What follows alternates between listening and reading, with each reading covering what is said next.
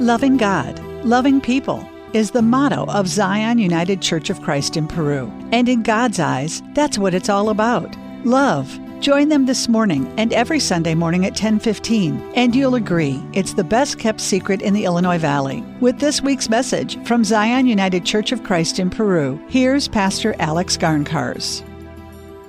There's a story told about a man that was bitten by a rattlesnake while he was hiking. He knew he needed to get to a hospital quickly, but he decided he needed to find that rattlesnake first and kill it. He spent a long time looking for that snake, and he ended up dying alone in the wilderness. The sad part is he was 5 minutes from his car and 15 minutes from a hospital. He could have survived, but he wanted to get revenge. The old, I don't get mad, I get even. There's a better option when somebody upsets us or hurts us. Forgive them. Jesus told his disciples, when Peter asked him, how many times should I forgive? How about 7 times? Jesus said, 70 times 7. In other words, don't place a limit on forgiveness. Doesn't he know how hard that is? Of course he does. He's the king of forgiveness. But let's get real here. He isn't saying to just let somebody abuse us over and over, but there are good reasons to forgive. We should forgive because it's healthy for us. Like the guy chasing the rattlesnake, it's bad for us to carry around resentment for years. Someone said that holding a grudge is like taking poison and waiting for the other guy to die, or like burning your house down to get rid of the rats. In my own life, I found myself forgiving someone 15 or 20 years after he died. I did it for my own health. We forgive because it's in our own interest to do so. A rattlesnake, if cornered, will sometimes become so angry it will bite itself. That is exactly what harboring hate and resentment against others is, a biting of yourself. We think we're hurting others by holding these negative feelings, but the real harm is to ourselves. Forgiveness also brings true happiness. It's true. There was an article in USA Today. It was called Psychologists Now Know What Makes People Happy. There was a professor, Christopher Peterson, who discovered that forgiveness is the single behavior most strongly linked to happiness. Did you hear that? Forgiveness is the behavior most strongly linked to happiness. You can never be truly happy if part of your heart holds resentment toward someone else.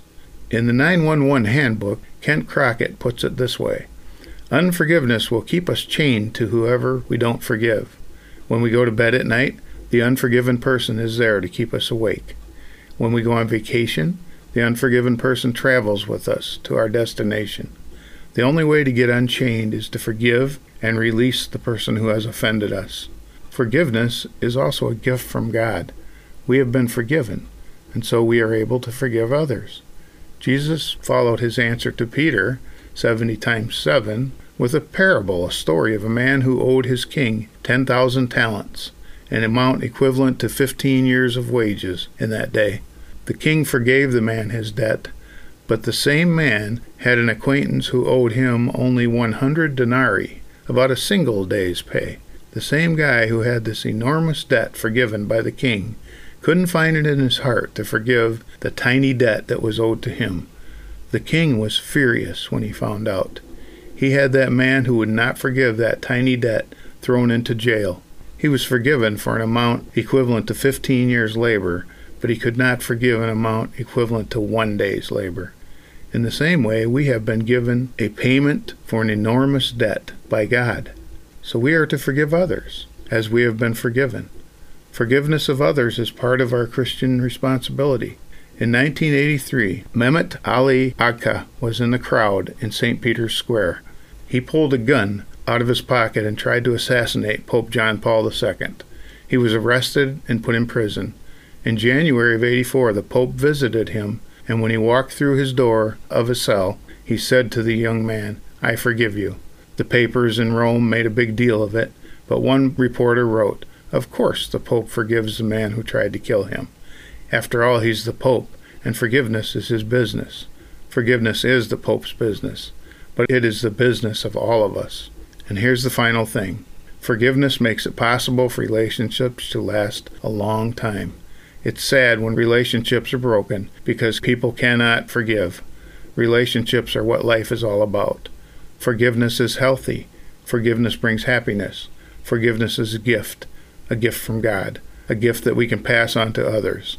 Is there resentment in your heart toward someone you were once close to, maybe a close friend or someone in your family?